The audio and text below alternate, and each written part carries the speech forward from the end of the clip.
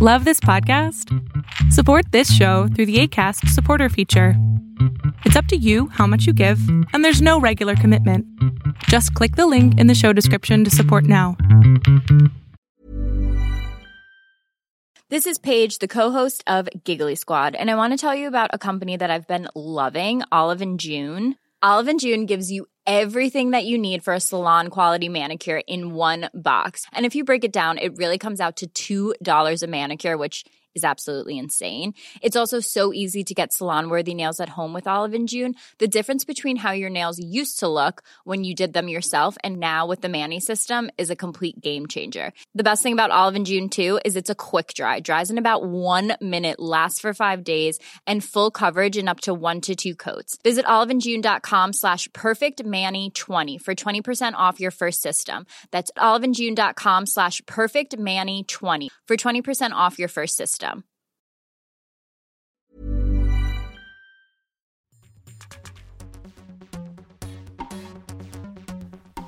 Dia Dynasty, can you describe our surroundings to the listeners? Tina, welcome to my magic yurt, where only the few are privileged enough to enter or even see it. Ooh, I feel very privileged. Because when you walked in the door, you didn't see it. I knew it was there, though. Yes. I was basically like, my eyes were darting around being like, so where's this yurt? But it's magic, so it could be like you look somewhere and then you look away and then you look back and the yurt is there. Absolutely. It's kind of what I was expecting. Yes. Or when you go into the bathroom and then you open the medicine cabinet and you have to crawl through, the medicine cabinet. Exactly. So this is technically a British camp tent. Wow. That has a pole in the middle holding it up. This probably wouldn't actually work as a stripper pole. No, definitely not. The tent would come crashing down and you would be a big ghost struggling. The pole is wrapped in Christmas lights, and inside I have rugs layered on top of rugs, as well as textiles of many different plushes and textures. Tina is sitting on a low chair that could easily be sleepable. I love a low chair. I loved what you were just saying about how you feel. What did you say about being on the ground? It's where I feel the most held. And being able to sprawl out is really important to me. Cool. And so this is where I sprawl out. This is where I have a futon where I can even fold it out to sleep in. In fact, I sleep in here quite a bit, especially when I'm mad at my partner. Because this is where I come. So this is like your doghouse that you've made for yourself. This is my doghouse, and I will willingly go to my own doghouse. Or you make the rest of the world the doghouse, and this is like the out. When you're in here, you're on the outside of the doghouse. Yes. Yeah. Yes. I'm hidden and protected. It's very warm in here. Yeah, it is. Can be. I have my altar, and it's full of magical items, my crystals and singing bowl and a ram skull and sage. Is that some sort of a dagger? Are there some daggers? Yes, it is a dagger. There's 2 of them. I like them. I'm not sure of the origin of the dagger. There's a lingam stone. Cool. And a wand. So yeah, this is, and I've got some shaman aura spray. Nice. If you're feeling like you want to shamanize yourself a little bit more. So yeah. Who doesn't? Who doesn't? Well, I do truly feel honored and held very magically being in your yurt. So thank you for hosting. My pleasure. So we, I guess, have only known each other for a little bit. I guess I found out about La Maison de Rouge and then met you and your partner, Lucy, who has been on the podcast before, Lucy Sweetkill. And so you are a dominatrix. Yes, I am. And you and Lucy started La Maison de Rouge as a sort of center of community building and education for pro doms in New York City and beyond. Is that is that accurate, or? I think that's the latest iteration of our brand. We originally started as a brand of lifestyle and perhaps more intersectional in concepts of feminism and race. Yeah. And also wanting to elevate ourselves in a way that could be not seen as sensationalized or these raunchy, sex working deviants. Not that there's anything wrong with that, but also wanting to bring BDSM up a level and be seen as something more therapeutic and healing, as well as culturally relevant. So it's basically a space that is being held for all kinds of possibilities, and specifically right now, it is a physical space, as well as Lucy's interest in social activism and my interest in healing, and where those passions come together. Cool. I also am interested in all of those things, and I'm really interested in the way that you two are doing it. And I am really glad to know you. Also, every time I get together with you, there's always the best snacks. I just really feel like the dominatrix snack game is very strong. Snacks are very important to Lucy, and I just like to eat. I'll eat whatever is put in front of me. Nice. So it's a good combination, and we like to have, sharing, and I think that gathering around a meal or some, kind of food is also it's a bonding experience. Yeah. To literally break bread. Yeah. And like salami and like nice cheeses and cupcakes and break meat and rosé and all kinds of things. So okay, so that's La Maison de Rouge, and folks can check that out online. And are there, and I also, in the time that I've known you, have definitely gotten the impression that you are somebody who is interested in BDSM sort of in conversation with a lot of other, as you've mentioned, healing and even mystic arts or practices. Absolutely. Do you want to talk a little bit about your interest in those other things and how they're connected to kink? Yeah, I think that kink is inherently play, and it's kind of embracing curiosity and mixing that with a sense of sexuality that is less traditional, so it's not always prescribed what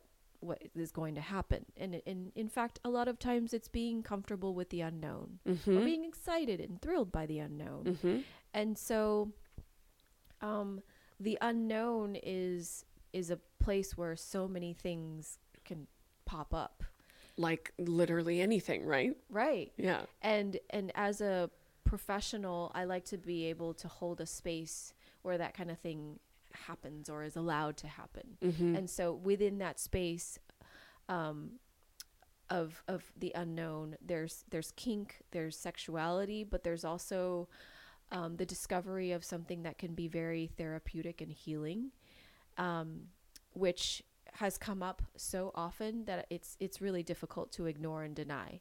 And so I've started to embrace more techniques and modalities of bringing about these more kind of therapeutic and cathartic effects.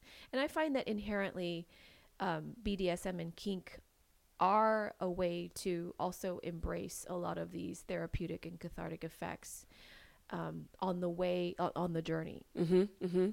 So for example, something like rope bondage is there's this intimacy, and there's this rope in between the two of you that is an extension of the emotions and the closeness. But then when you've brought somebody into a rope space and they're tightly held by it, that in and of itself is a hypnotic induction. And so you've brought this person into a trance state where they can be easily manipulated.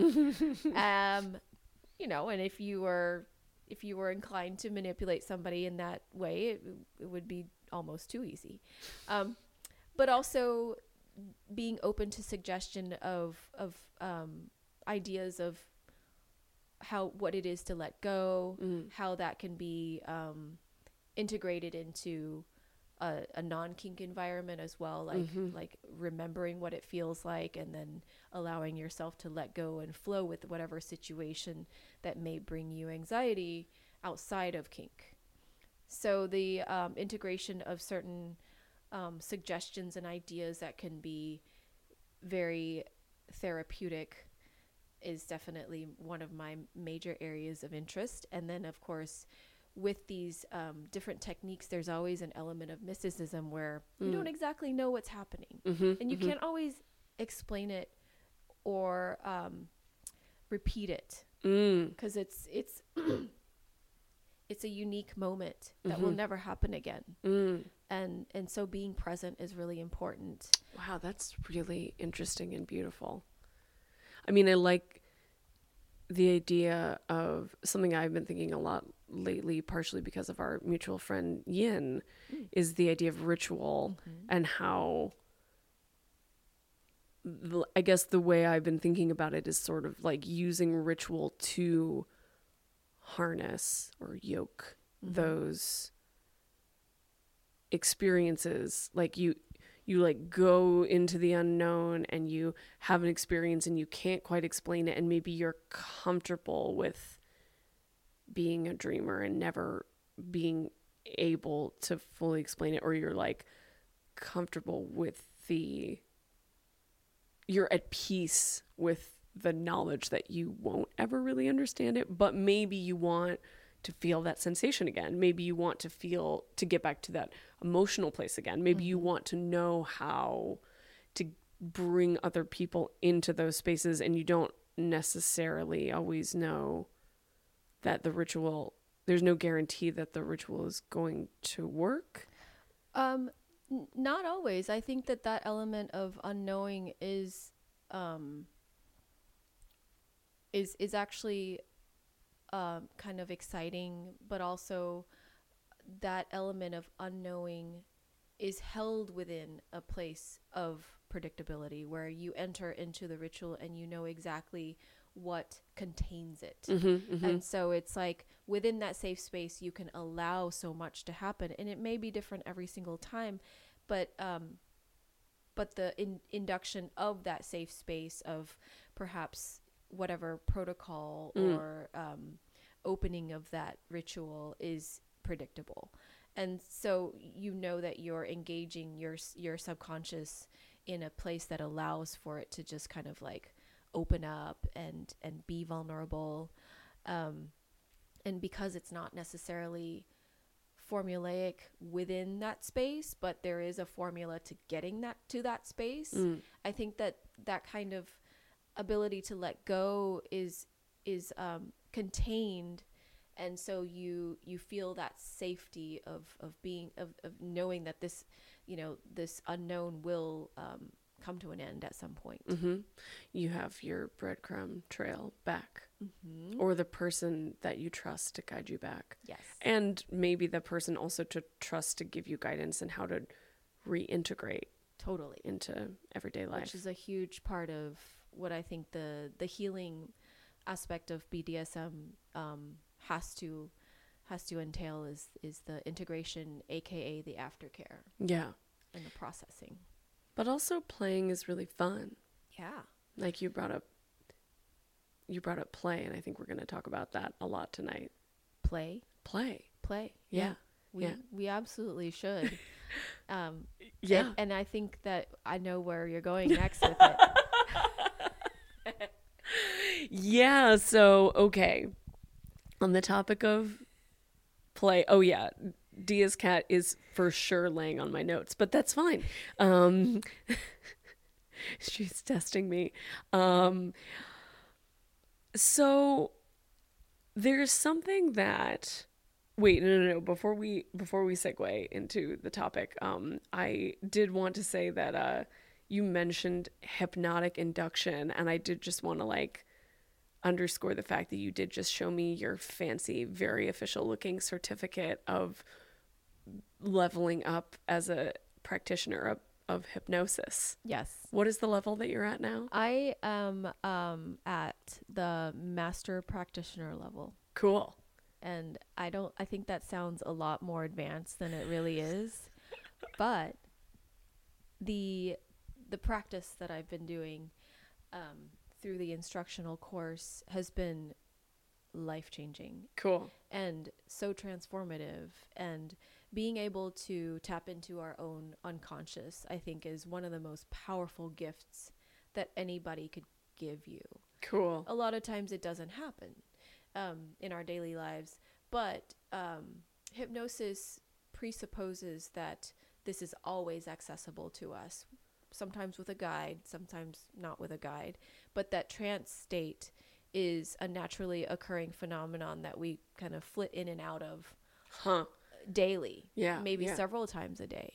That makes sense to me. Yeah. And just having deja vu right now. So we're on the right track. Cool. So yeah, the hypnosis is just a singular technique out of many to bring you into the trance state where you're more receptive, you're more open, you're more curious about what's really going on below. That sounds like a place I would like to be on like a Sunday afternoon. Yeah. Yeah. Yeah. Cool. And you also are studying Reiki. Can we talk about that? I've actually studied Reiki, and I'm at the second level practitioner level. But I also feel like I maybe wasn't in a place to fully receive the instruction that I received whenever I received it. So I'm going back to Reiki 1 with a different teacher. Cool. And so Reiki is a system of healing that works with the chakras, which are the energy centers in all along your, let's say, spinal column and beyond. And it's a form of healing and energy manipulation, and I don't mean manipulation in a Machiavellian way. right. Yeah. No, manipulate like it's a craft, and the energy is like a material that you're using. Correct. Usually for the purpose of healing, more specifically for opening up certain energy centers that may be blocked, or helping to modulate some of them that are a little too open. And each energy center correlates with both a stage in life as well as Don't they correspond to like colors, and each one has like a musical note? Correct. Or a tone. Right. As well as certain areas of life that also correspond with body organs. So the energy body is very impressionable and can store like traumas and emotions, Sure which subsequently are stored in your physical body, which have the potential to cause disease. All kinds of disease. All kinds of disease. You make it sound so sexy, Tina. Reiki? No, all kinds of disease. I can make anything sound sexy to you. That is quite a skill. Thank you. We were just talking about all kinds of depraved. You pulled out your cauterizing pen, you know, I can still smell it a little bit. Yeah, I think you have that. I think you have that skill too. Thank you. We have that in common. Thank you. Okay. So we're in a yurt. We're talking about chakras. But what I want to pivot to slightly right now is a subject that has come up in passing, or that we've like alighted on a few times over the years on this podcast. And several people have requested this topic, and some people have actually like offered to cover it and or you know to be the guest talking about it. And I've done something with this topic that I have done with almost no other topic that I can think of, which is that I have avoided it because it makes me uncomfortable. And there's not, just like there's not a lot of things that I can't make sound sexy with my voice.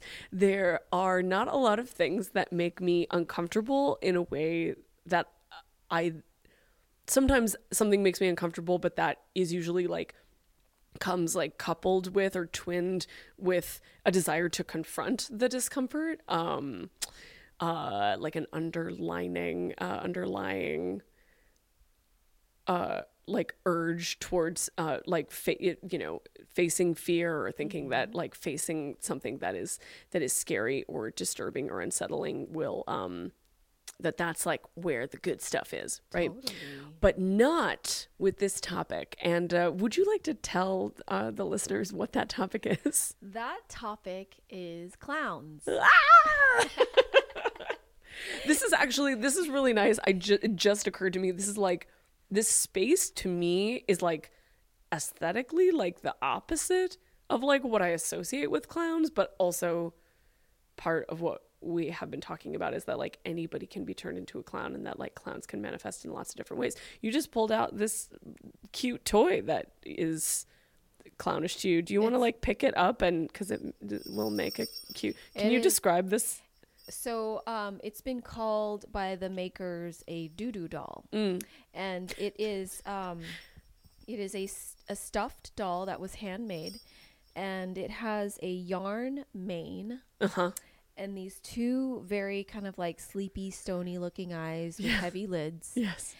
And the pupils are buttons, and its face is paisley.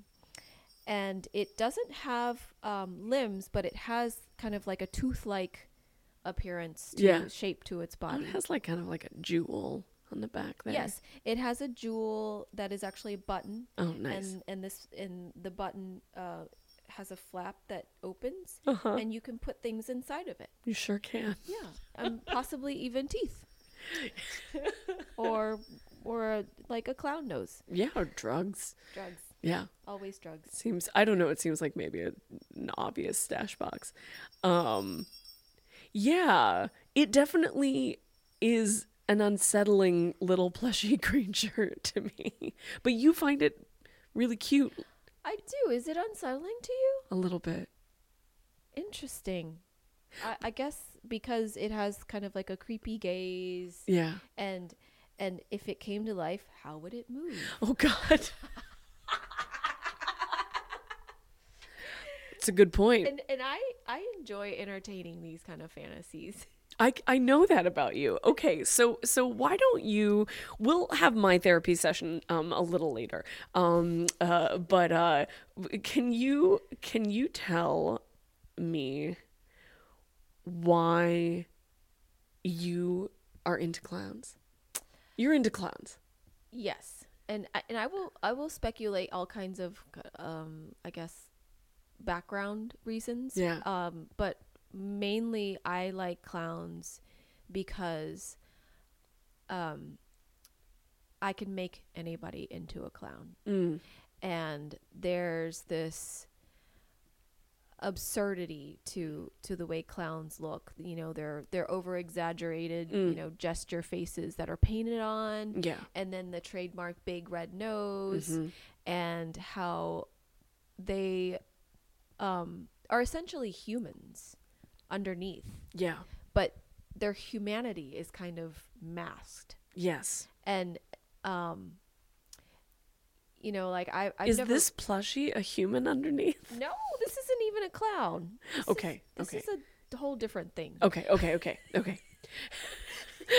Do you want me to hide it? No, it's not. No, I'm here to face my fear. I'm in this year to face my fear. Exposure therapy for Exactly. No, no, what you're saying about the idea that like you have this being that is exaggerated and absurdist, but is definitely is discernibly human beneath all of that, and so you have this cognitive dissonance of like something that is both human but then seems sort of alien or like extra human or subhuman or something. Like, I don't even know what the other side of that dichotomy is. It's human, and then it's whatever, what is that infinite field of possibilities that Whoa. that clowns exist in.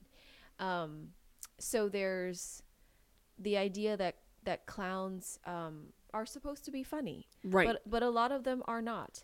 And True. And so clowns in a way subvert their intended purpose. Huh. And also they straddle that line between humor and terror. Yes. And that is where I like to live.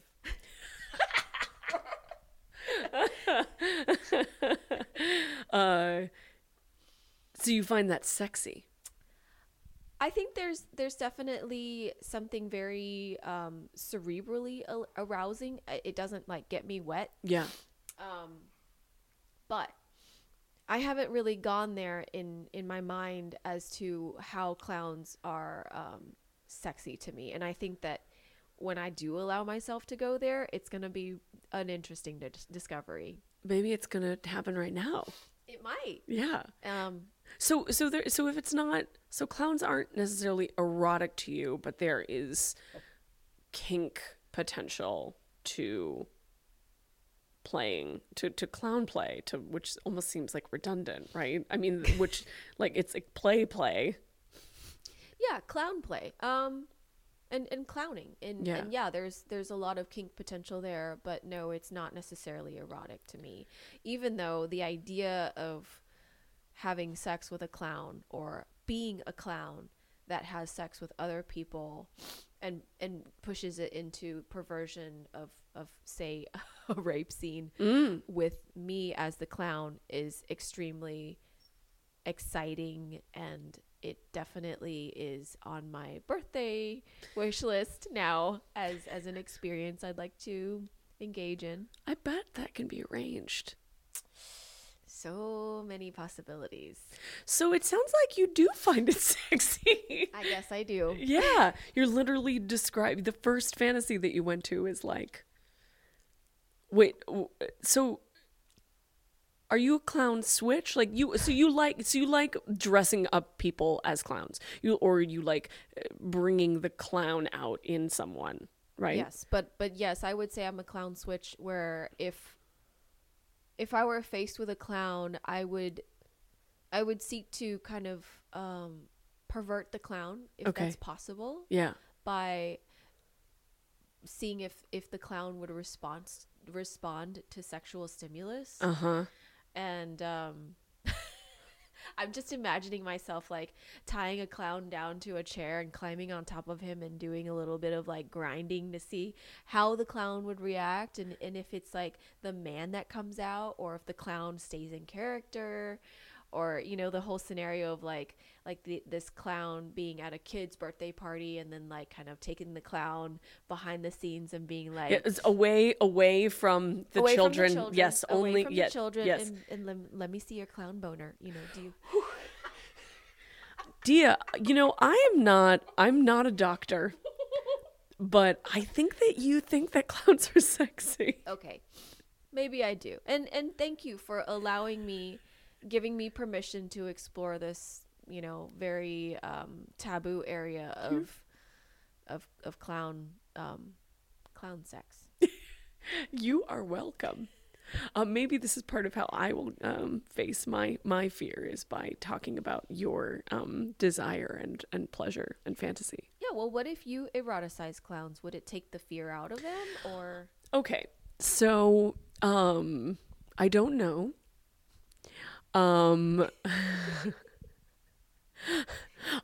Like an hour ago, I was like talking about like, well, if I was in a position where like a bunch of clowns like cornered me and were going to like fuck with me, like I don't know how I'd react, and you like definitely squealed from the other room, so I did. Which does make me more open. It makes me more open to the idea because I like you. So you would entertain me on my birthday with some the possibility of being accosted by a group of clowns. So on your birthday, do you want to be clown gangbanged, or do you want to like lead a posse of clowns gangbanging someone? Yes. That All of the above. the lad. Oh, all of it. All of the- Yeah, you yeah. could do it all. I think It's your birthday. Those can exist simultaneously, right? For sure. Yes. Okay. Let's collapse all the barriers. So, also, clowns, as far as background goes, I never had a birthday party with a clown. Okay. And I've thought about it a lot. And, my mom wasn't, she wasn't really into that idea. I don't even know if it was a possibility because we were poor, but also, you have to pay clowns. You sure do. Yeah. But yeah, it was something that I thought would have been really fun. So possibly that, lack of clown in my life makes me just want to always be drawn to them.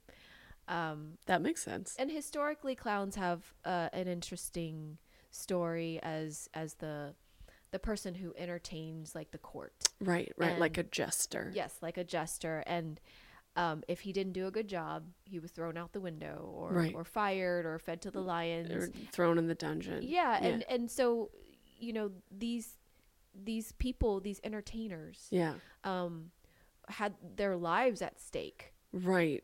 Yeah, you have to make people laugh like your life literally depends on it. Yeah, and so it was also a job to make the king laugh. Right. And I think that some clowns were given permission to actually make fun of the king. Right. That's interesting. Yeah. And so that, of course, that was not normally allowed. No, like punishable by death. Right. But probably it was like recognized on some level. They're like the original like satirists, right? Yeah. Like the idea that there is like a social function to exposing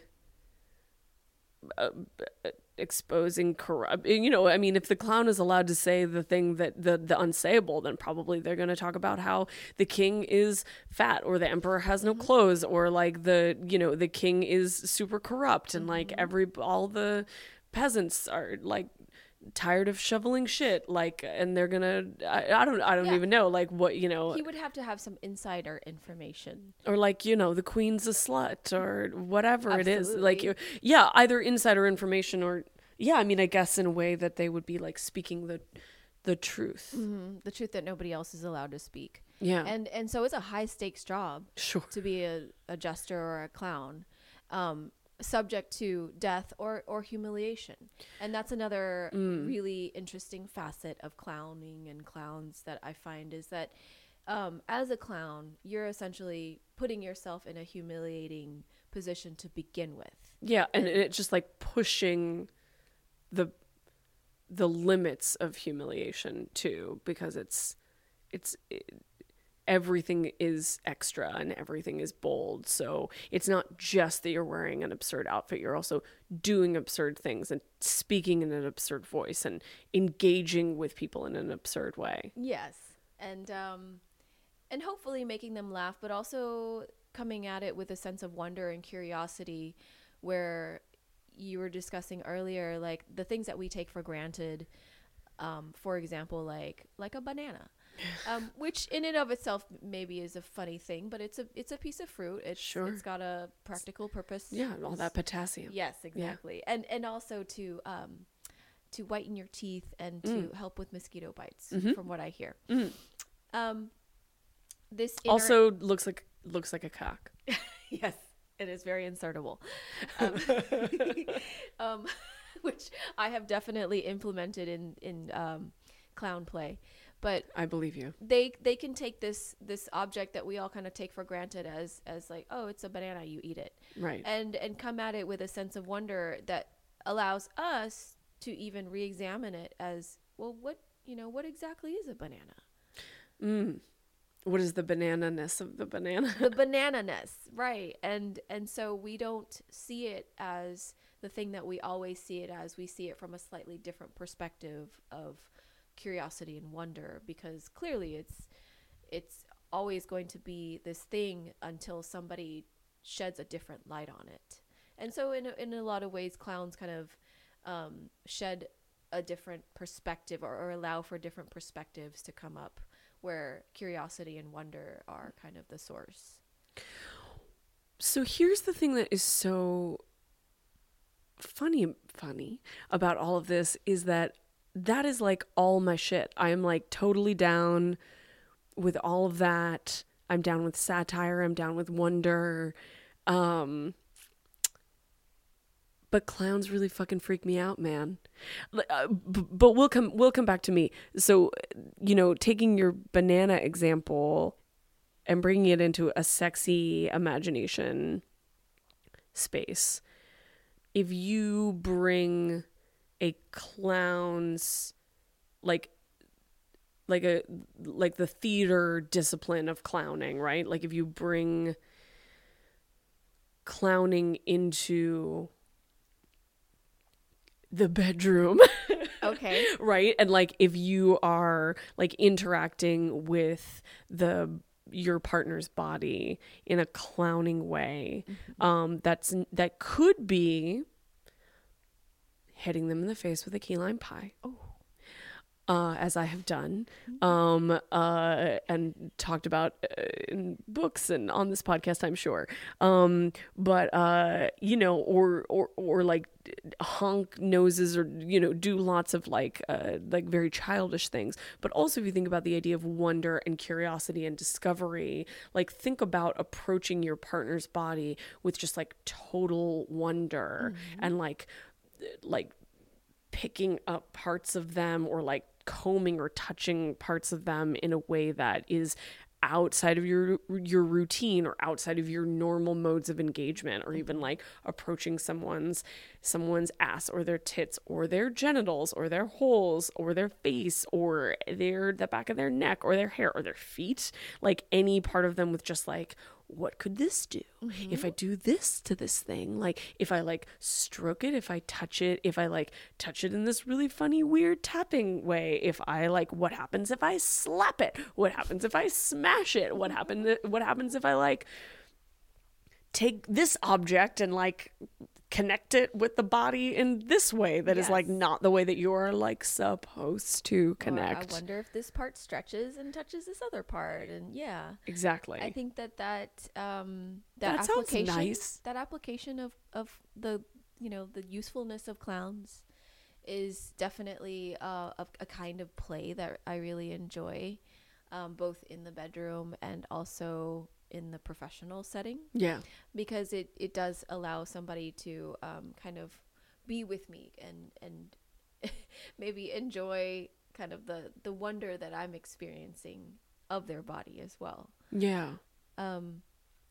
So there's that, and then there's also kind of how can I push this clown into the realm of even beyond clowning, where beyond clowning. Yeah, is there such a thing as beyond clowning though? I think there is now. I mean, okay, so for what example, is beyond? Yeah, give us an example of what is beyond clowning. Like if I wanted this clown to dance and I just said dance, the person would be dancing.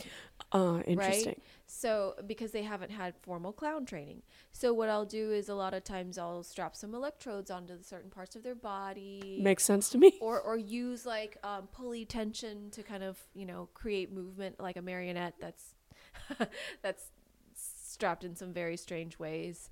And that will change their movements, of course, and it becomes more clown-like, or there's an element of suffering that I think is also conducive to clowning, that utilizes pathos. Totally, because clowns sometimes are just like funny, but then there's sad clowns. I love sad clowns. I believe you. You're gonna like pull back the curtain of this year and there's just like giant velvet crying clown murals. No. Oh, be still. Be still, my heart. Well, noted. I'm sure we can find that somewhere. So you love a sad clown. What do you love? What's sexy about sad clowns? Well, I do have a fetish for tears. Okay. I really enjoy breaking people down to the point of tears, whether it be overwhelming them or really digging deep and penetrating their shield or whatever. Pushing their shame buttons. Pushing their shame buttons, which is the facet of humiliation and really, you know, taking it to the level of not just dressing up the person like a clown, but breaking down their ego so that their identity is so, you know, less than and so laughable and so disposable that there's, you know, they don't even know who they are anymore. Okay, two things. One, I want to talk about identity and like the like erasure of identity. But I also want to talk about humiliation, because I think like if I was really going to like be totally vulnerable and honest about why clowns freak me out, or why the idea of like a clown in a dungeon, or like being at a clown orgy, or being at your clown birthday party is unsettling to me, is that I'm interested in humiliation play. I'm interested in humiliation. I'm interested in like a lot of that kind of like psychological play, both as a top and as a bottom.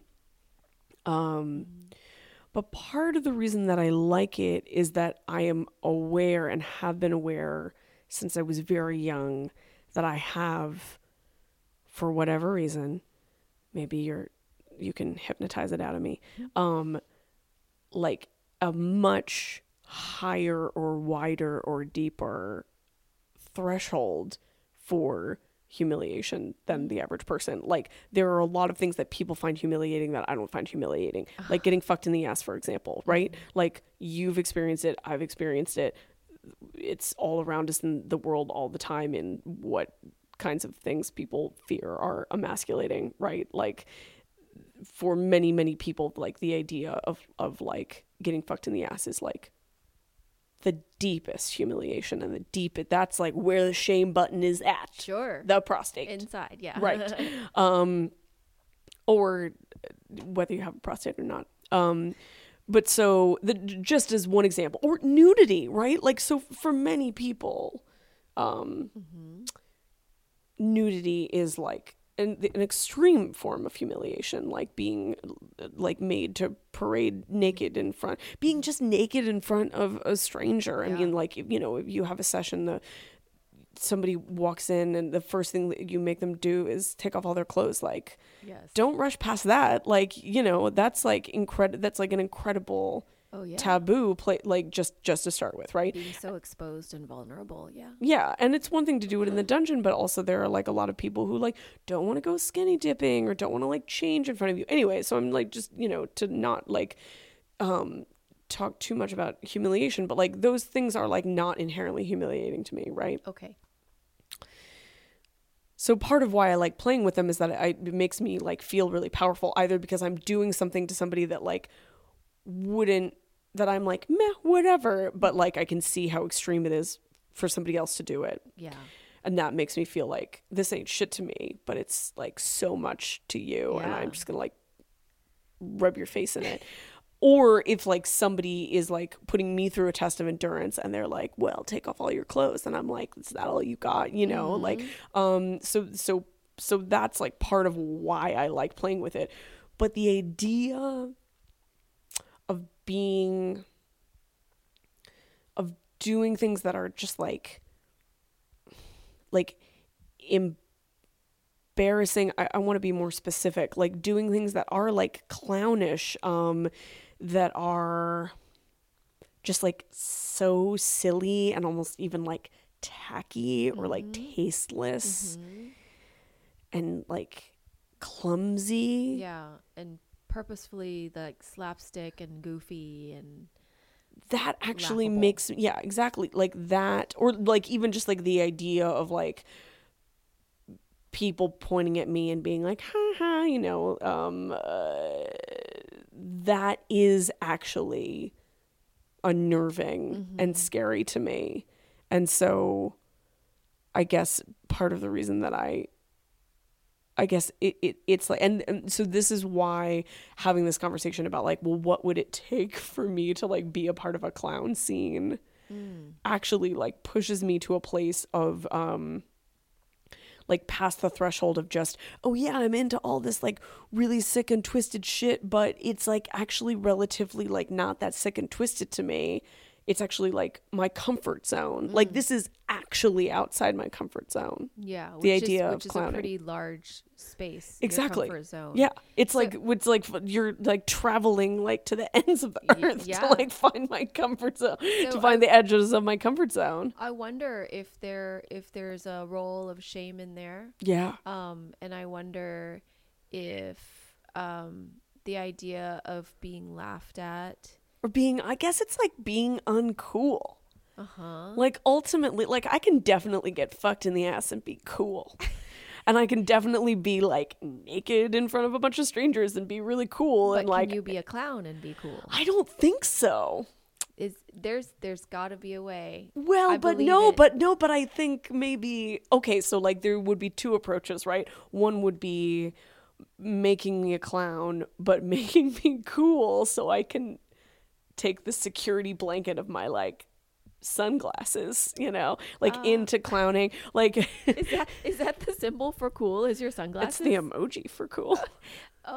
So what does a cool clown look like? But wait. So but the thing that would be really edge play would be putting me in a position where I have no access to my coolness.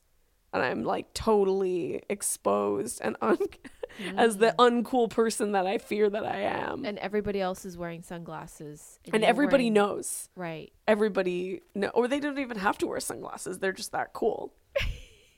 And you're the clown. I'm just the one who's, I'm like, the clown, like the class clown or the village idiot or whatever. So you don't ever willingly put yourself in that position of being kind of I don't want to say laughing stock necessarily, but just the entertainer. I mean, 'cause definitely put myself in the position of being the Exactly. entertainer, but it always had, and I'm you know, I'm a humorist for sure. I love making people laugh, but like, what are, you know, there's like two kinds of like Shakespearean archetypical clowns, right? There's like the fool, and then there's like, I don't know what it's called, but then there's like sort of like the clever comic relief person, right? Okay. I guess more like the trickster. Right. okay. Like the mischief maker, like the person who's like always one step ahead of everybody, like Right. the like Loki or Right, something like that, right? exactly. The fox. Right. The Reynard. Yes. But also I think that there's the slapstick caricature of clowns too that, you know, I guess is more closely associated with the word clown too. But just to touch on Shakespeare one more time, and this is obviously like a literary archetype in like a lot of different ways, right? Like you have the person who's the comic relief who has the power over everyone, right? And then you have the person who's the comic relief where like is welcoming all of the jokes being at their expense.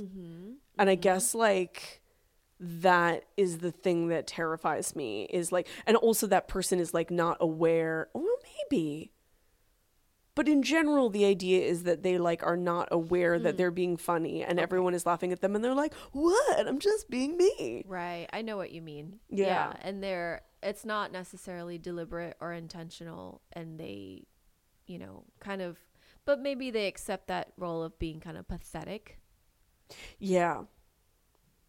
Yeah, so it's like, anyway. So there's that. I don't know. What do you make of that? I don't know how to fully process all this like theoretical clown information right now. Does it make you, okay, let me put it to you in these terms. Does this conversation make you want to like ease me into clown play, or does it bring out like the sadist in you where you want to like push me past my comfort zone? Very easy to answer that one. I would definitely want to sick a bunch of clowns on you and see what happens. See how fast you can run or how loud you can scream. It brings out the sadist in me. That's lovely. That does make me smile. But that's interesting too, because right, so like we're talking about like several different incarnations of this like eroticism and this terror and this humor, right? So there's the idea of me being transformed into a clown, right? And like being seen either by you or by an audience or by people, right? Like as the pathetic is a good word, right? Mm-hmm. That is definitely like an edgy, scary word for me. Mm-hmm. Pathetic creature. But then there's the idea of like being chased or abducted by or cornered by or like held captive by or tortured by or fucked by a gang of clowns. Clowns are all over my psyche. They're just running rampant in there doing all the things to each other. And so clown on clown. Yeah, why not? And, well, it's definitely like an interesting dynamic, like a clown like interacting like in a kinky or erotic way, like with a non-clown versus like clowns interacting with one another. Those are different dynamics. Exactly. And I think that the clown on clown might offer you a level of protection and also spectatorship where you can maybe enjoy the clown on clown action. Yeah. And because they're not after you. I mean, a really scary thing is the idea of like clowns being after me and then transforming me into a clown against my will. Infecting you with clownhood. That's right. Interesting. That could make a really great porn. True. True. Where they fuck you and then you become a clown. Oh God. That is a very monstrous thing, right? I mean, we were talking about monsters earlier, and of course, there's like, the Stephen King book that has been made into a couple of movies. It, which has a clown that represents like the like deepest like fear. It like represents like an ancient evil, and then it like manifests in like the thing that like children are scared of, and it like also represents like the corruption of adults. Anyway. But I bet the book is better. Have you not read the book? I haven't read the book. I've seen the films. The book has one of the weirdest, most like like for no apparent reason group sex scene, which, spoiler alert for a book that came out in the 80s, I think. Yeah, which neither of the movies has like touched with a 10-foot pole, but like such a missed opportunity. Yeah, well, it would be very hard to film because it's children. True. It's like these like children, like they've like already defeated the evil, but then like in order to find their way like out of the sewers, like the one girl in the group like offers herself to like all of her guy friends, and that's part of how she like works through her trauma of being like sexually abused. And like, anyway, that's like a topic for another day, I guess. Yes. Yeah. We'll have to save that and come back to it. Yeah. I feel like there's two kinds of people in the world. People who are aware of that weird scene in the book, It, and people who are and people who aren't. Only two kinds of people. Yeah, exactly. But anyway, so we were talking about the monstrous. Yeah. So, and like infection is of course like one of the major reoccurring themes of monstrosity, right? Whether it's zombies, that people sometimes talk about zombies being like a metaphor for being a virus, or like vampirism has like been like a metaphor for the plague, or just the idea Or that like addiction. exactly, or the idea that like a certain kind of person, if you interact with a certain kind of person, whether it's a queer person or a loose woman or a person of color or someone from this country or whatever, that or a disabled person, that like that person, that just by interacting with them you will be infected or transformed, like, or be like become one of them, or one with them. One of them. Yeah, the idea of separation, I think, is also very strong with clowns. Huh. Because you don't always identify with the clown in any relatable way. Most people do not. Huh. And to be seen as a clown is usually a social taboo, Yeah. right? Nobody wants to be the clown. Or even the class clown isn't necessarily like the desirable position in class. Totally. But it's one that somebody chooses, so they kind of choose that more powerful position of being the trickster, rather. Well, yeah, that's so interesting. The idea of like being a class clown, of getting like social cachet from being the class clown, is kind of like buying into your own humiliation and being like, I am gonna like humiliate myself all the time for your amusement because it's better than not having a role, like a social role. Yeah. It's like better to be defined, or you like have more power or agency When you're seen as something. Yeah, even if it's rather than nothing. Yes. The clown's definitely not nothing. Clowns are definitely not nothing.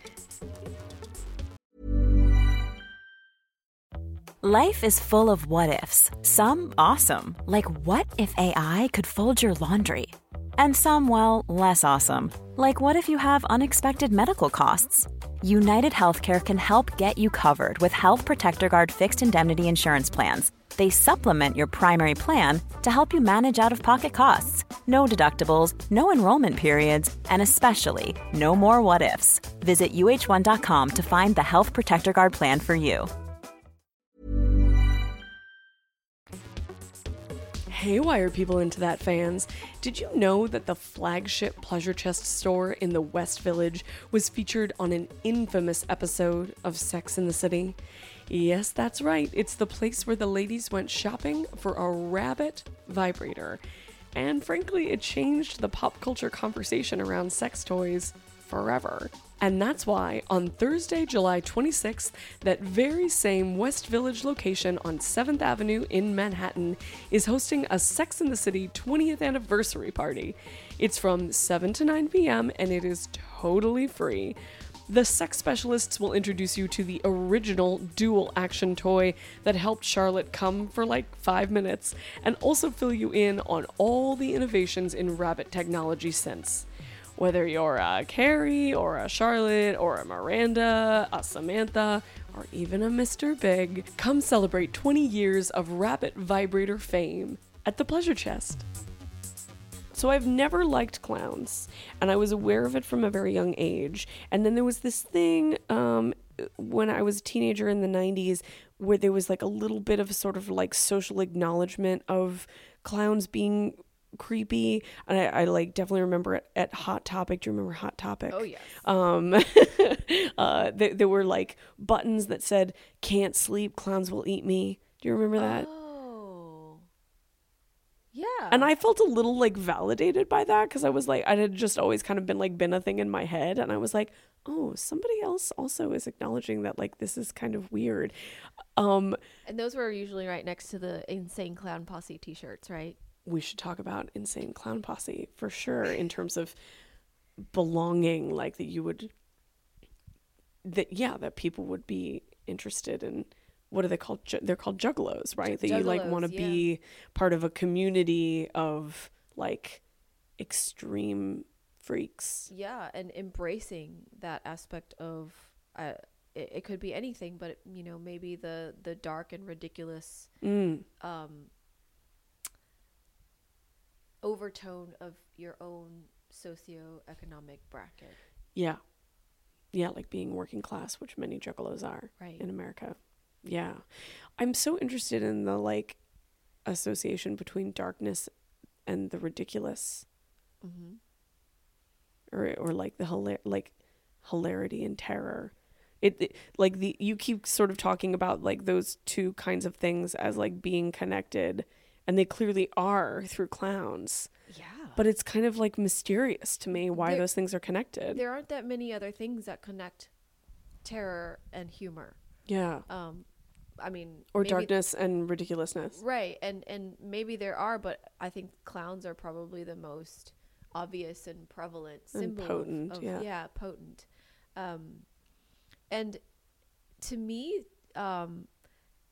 terror is a very authentic place to be. You know what is so great about audio is that I know that some people will have like discerned that you definitely broke into a smile the second that you said the word terror. Anyway, go on. Because I could hear it in your voice. I can see it with my eyes, but you definitely smiled as soon as you said terror. Like smiled like you were talking about like a child that you love. I know, it's so perverse, and I have the privilege of being in from a I guess a rather stable enough upbringing where I did not regularly experience terror, and so I can talk about it with a sense of lightness. But there definitely are people that have been traumatized and terrorized repeatedly, whereas become a part of their being. Yeah. And they're not looking to experience that in any lighthearted way, and they're trying to avoid it. But some folks, but also like the inverse of both of the things that you just said are true. Like sometimes folks who haven't experienced a great deal of terror and trauma aren't attracted to it, and sometimes people who have experienced that are attracted to it within the things that we were talking about in the beginning of this conversation of, you know, of like the potential healing or even just straight up like catharsis or sense of control that can come from Totally. playing with that. And it's important to BDSM. acknowledge all the quadrants of, Totally. of terror and trauma. Yes. And ridiculousness. So it's like I said earlier, it's like straddling the line between these two feelings or states of being, and they aren't normally associated with each other. Yeah. And so I find that to be a kind of an interesting place to be, because what in your normal life brings you those to those places?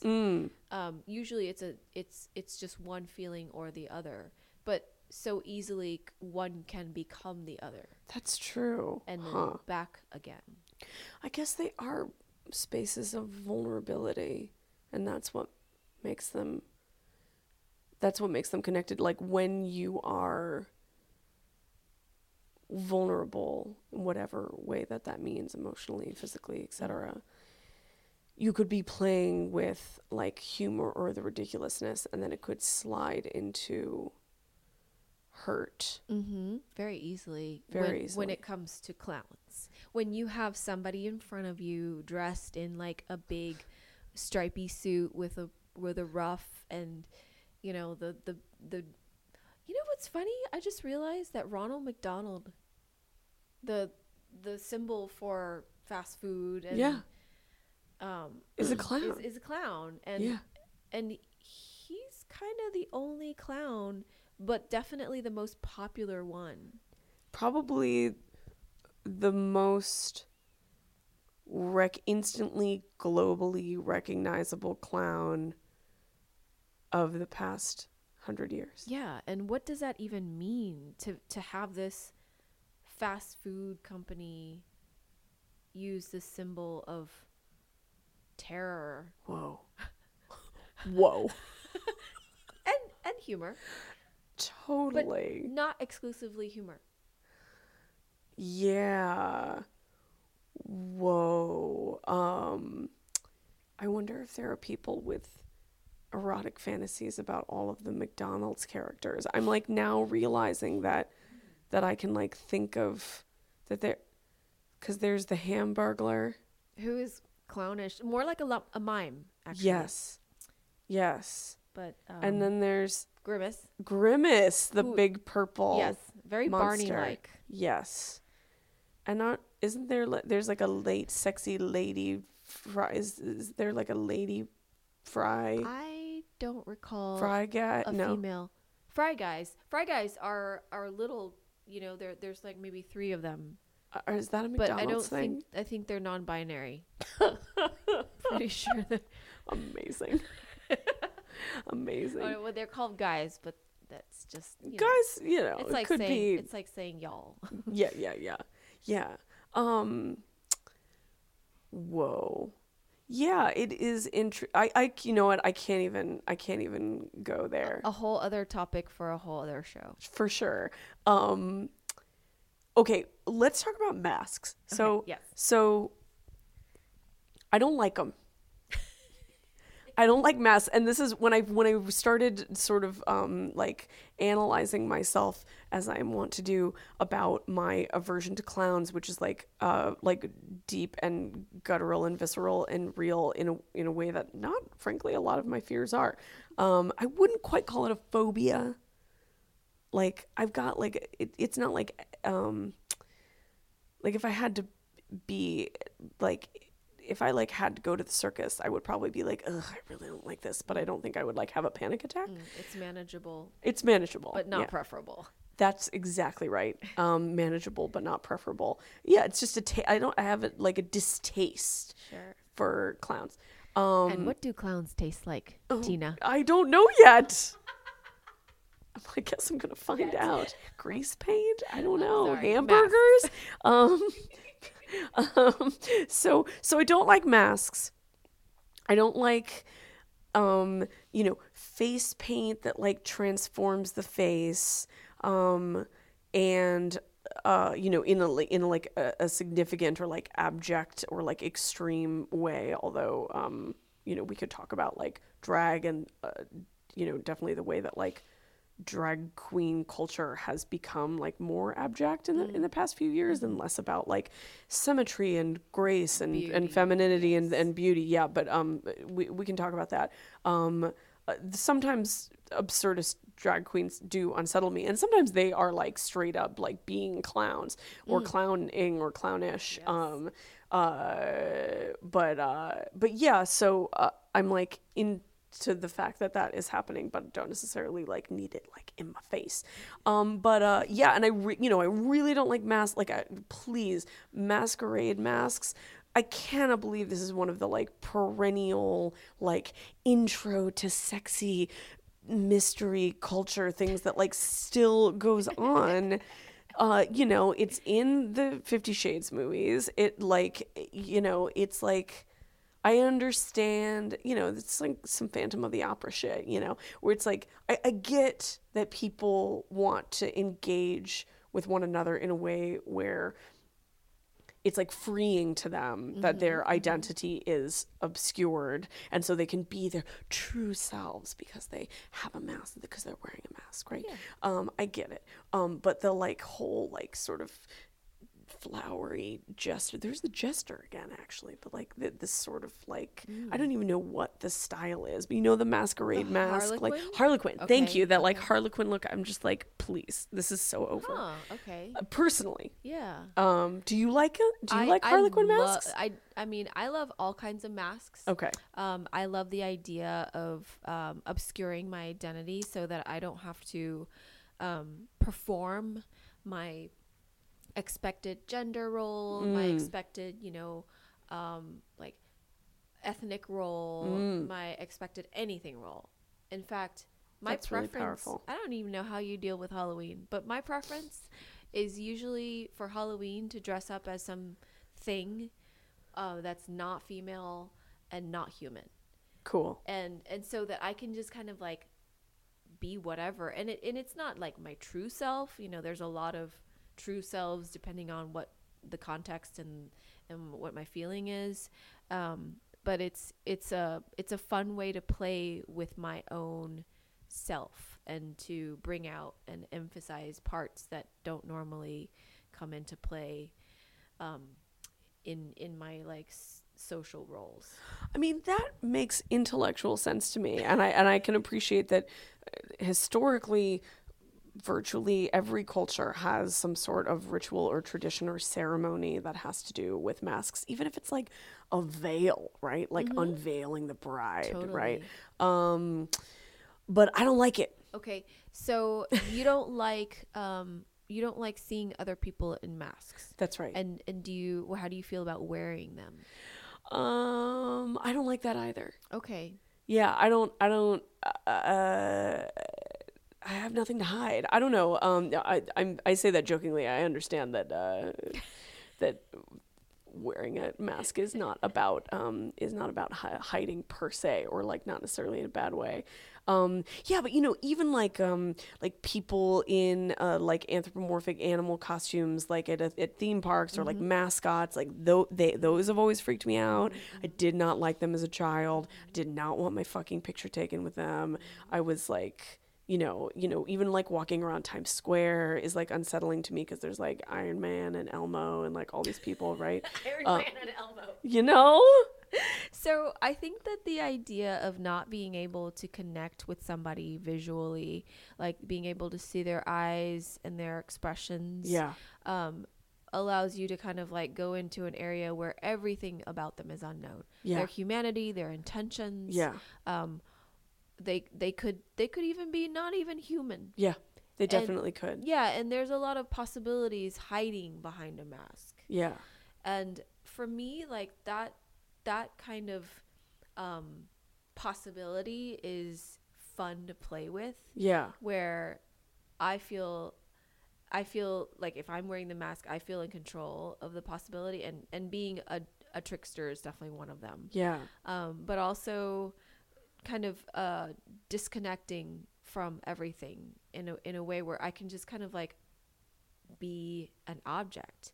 And to me, as a pro dom, being able to put a sub in a mask or a hood or whatever, like full head thing, and not have to relate to them as the way that I've always related to them through communications and email or just whatever, or even just the fact that it's a man or a white man.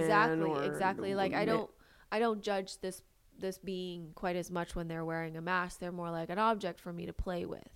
Yeah, well, just like, so my, like, originally, as you can imagine, having an aversion to masks and things that like annihilate your identity is like really rough when you're like getting your start as a dominatrix, because there's like a lot of that going on, right? And even a blindfold, right? But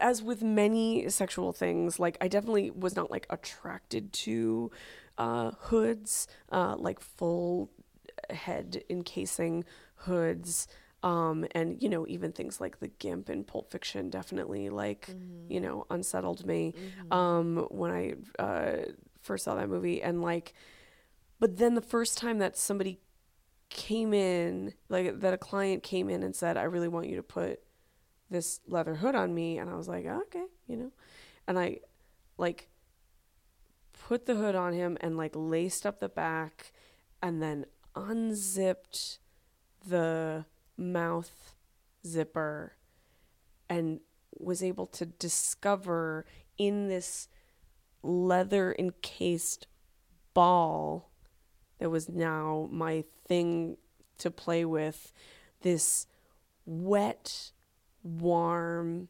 red hole that I could just stick my fingers in and just play with. That it sort of you would touch it and it would sort of have some give and response, like that was, I was like, okay, I get it. Oh, okay, good. Like, and then then you stick your dick in it and fuck it. Yeah. And it's not necessarily a human that you're performing a sex act with. It is just a thing of curiosity. It really comes back to the clown thing of like, what is this hole? What is it? How does it respond when I touch it like this? Oh, so you, in a way, you kind of projected the clown, or you absorbed the clown vibe was kind of like being explored in both ways. That's interesting that like he was wearing the identity obscuring tool, right, but you were the one. that it brought out my Yeah. curiosity and wonder and transform. I mean, I'm sure, I'm positive that I am capable of interacting with a skull and like the mouth in the skull in a way that is objectifying, when I can also like look into that person's eyes or like touch their skin, as opposed to like seeing them as this like leather thing. But it does like do a little number on your brain. Sure, yeah, it does. It creates a sense of removal from the intimacy of the interaction, and it and that sense of being detached from the human interaction with this person allows you more freedom and curiosity, and it allows them the freedom to really feel like every touch is a touch of objectification. Like I could see like wearing the hood, like when someone's interacting with you, you can get into that place where you have faith that they really don't see you as human. exactly, and sometimes that's a relief, Yeah. to not be asked, oh, how are you, and your kids, and like to have to think about those things that are definably human in your experience, and to just kind of be treated like none of these things are really important right now. What's important is that you can be a surface for my feet. Yeah. That's so nice. It is. It's a nice escape, I think, from some people that are maybe overwrought with human interaction. Yeah. Okay, Dia. Well, I'm not sure if I would say that I have totally gotten to the deepest psychological depths of my understanding of my clown aversion, but I do feel like I've learned a lot about clowns and myself. Yes, and that is always what we could hope for in talking about things. And I've learned a lot about myself too, and Cool. the idea of, exploring the eroticization of clowns. And It sounds like you definitely want to sit on a clown's dick. if it's, well, it's got to be a good dick. That's your prerogative. If it's like some tiny gherkin, probably not. No. Then you'll just humiliate. Exactly. And that's just as fun to me. And it's just as thrilling, just as engaging, just as amusing. You are a true pervert, and I really like that about you. You're like, I could fuck it, but I can also Make fun. I can flick it.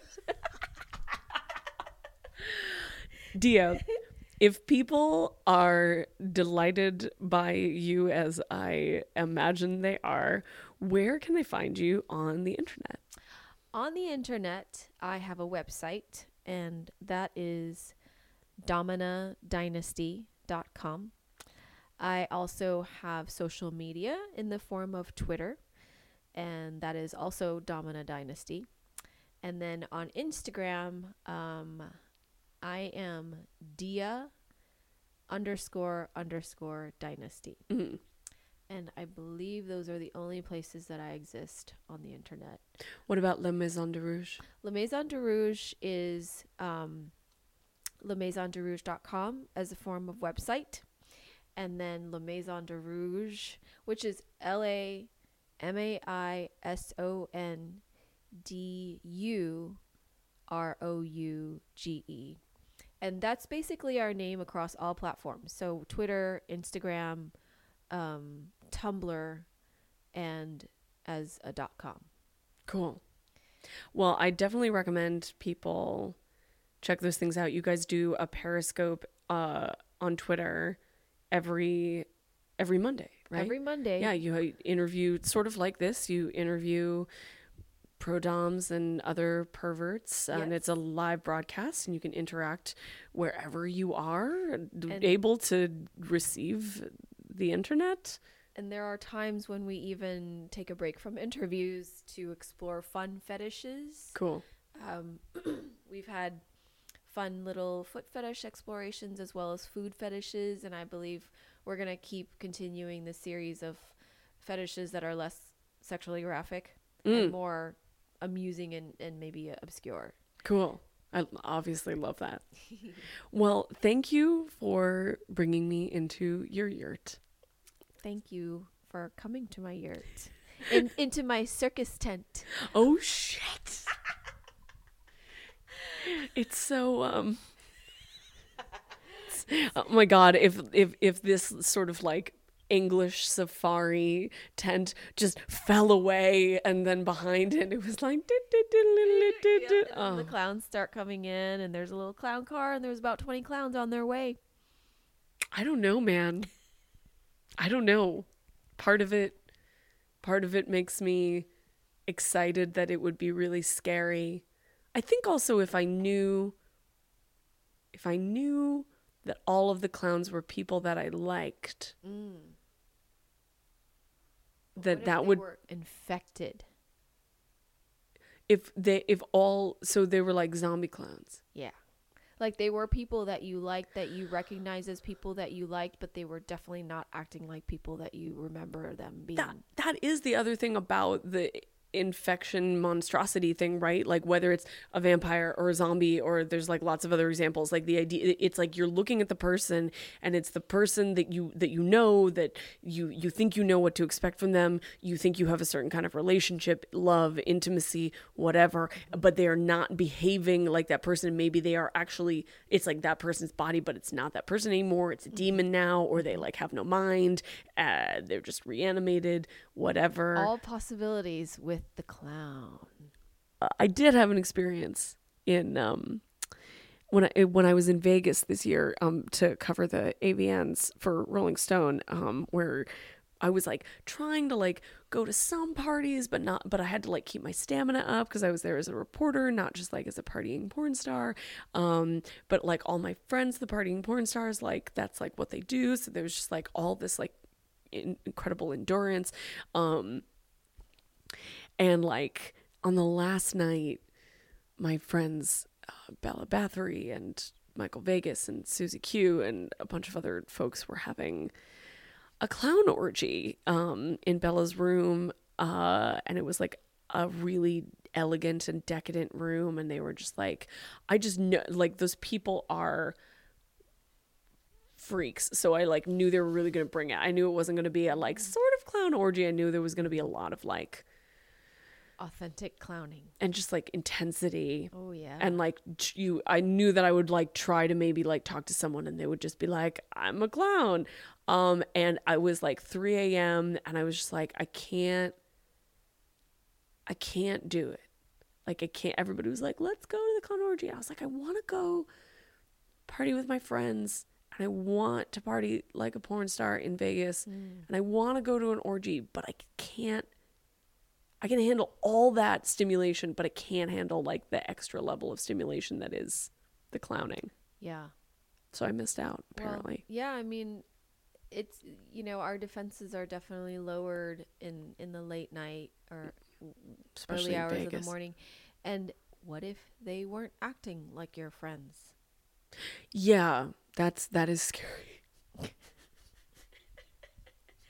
The thing you kind of want from your friends at an orgy is for them to act like your friends. That maybe that's just me. Like, that's again, I can take this to my therapist. The idea of a psychological safe space just doesn't exist with clowns. That is a beautiful note to end on. Dia, thank you so much. It was my pleasure. This exploration into clowning and clownhood and theoretical frameworks of why clowns is just so compelling. I could talk about this for hours, so thank you. You're so welcome.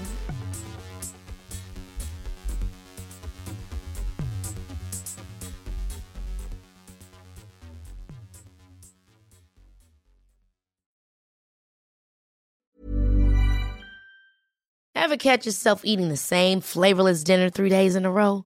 Dreaming of something better? Well, HelloFresh is your guilt-free dream come true, baby. It's me, Keke Palmer.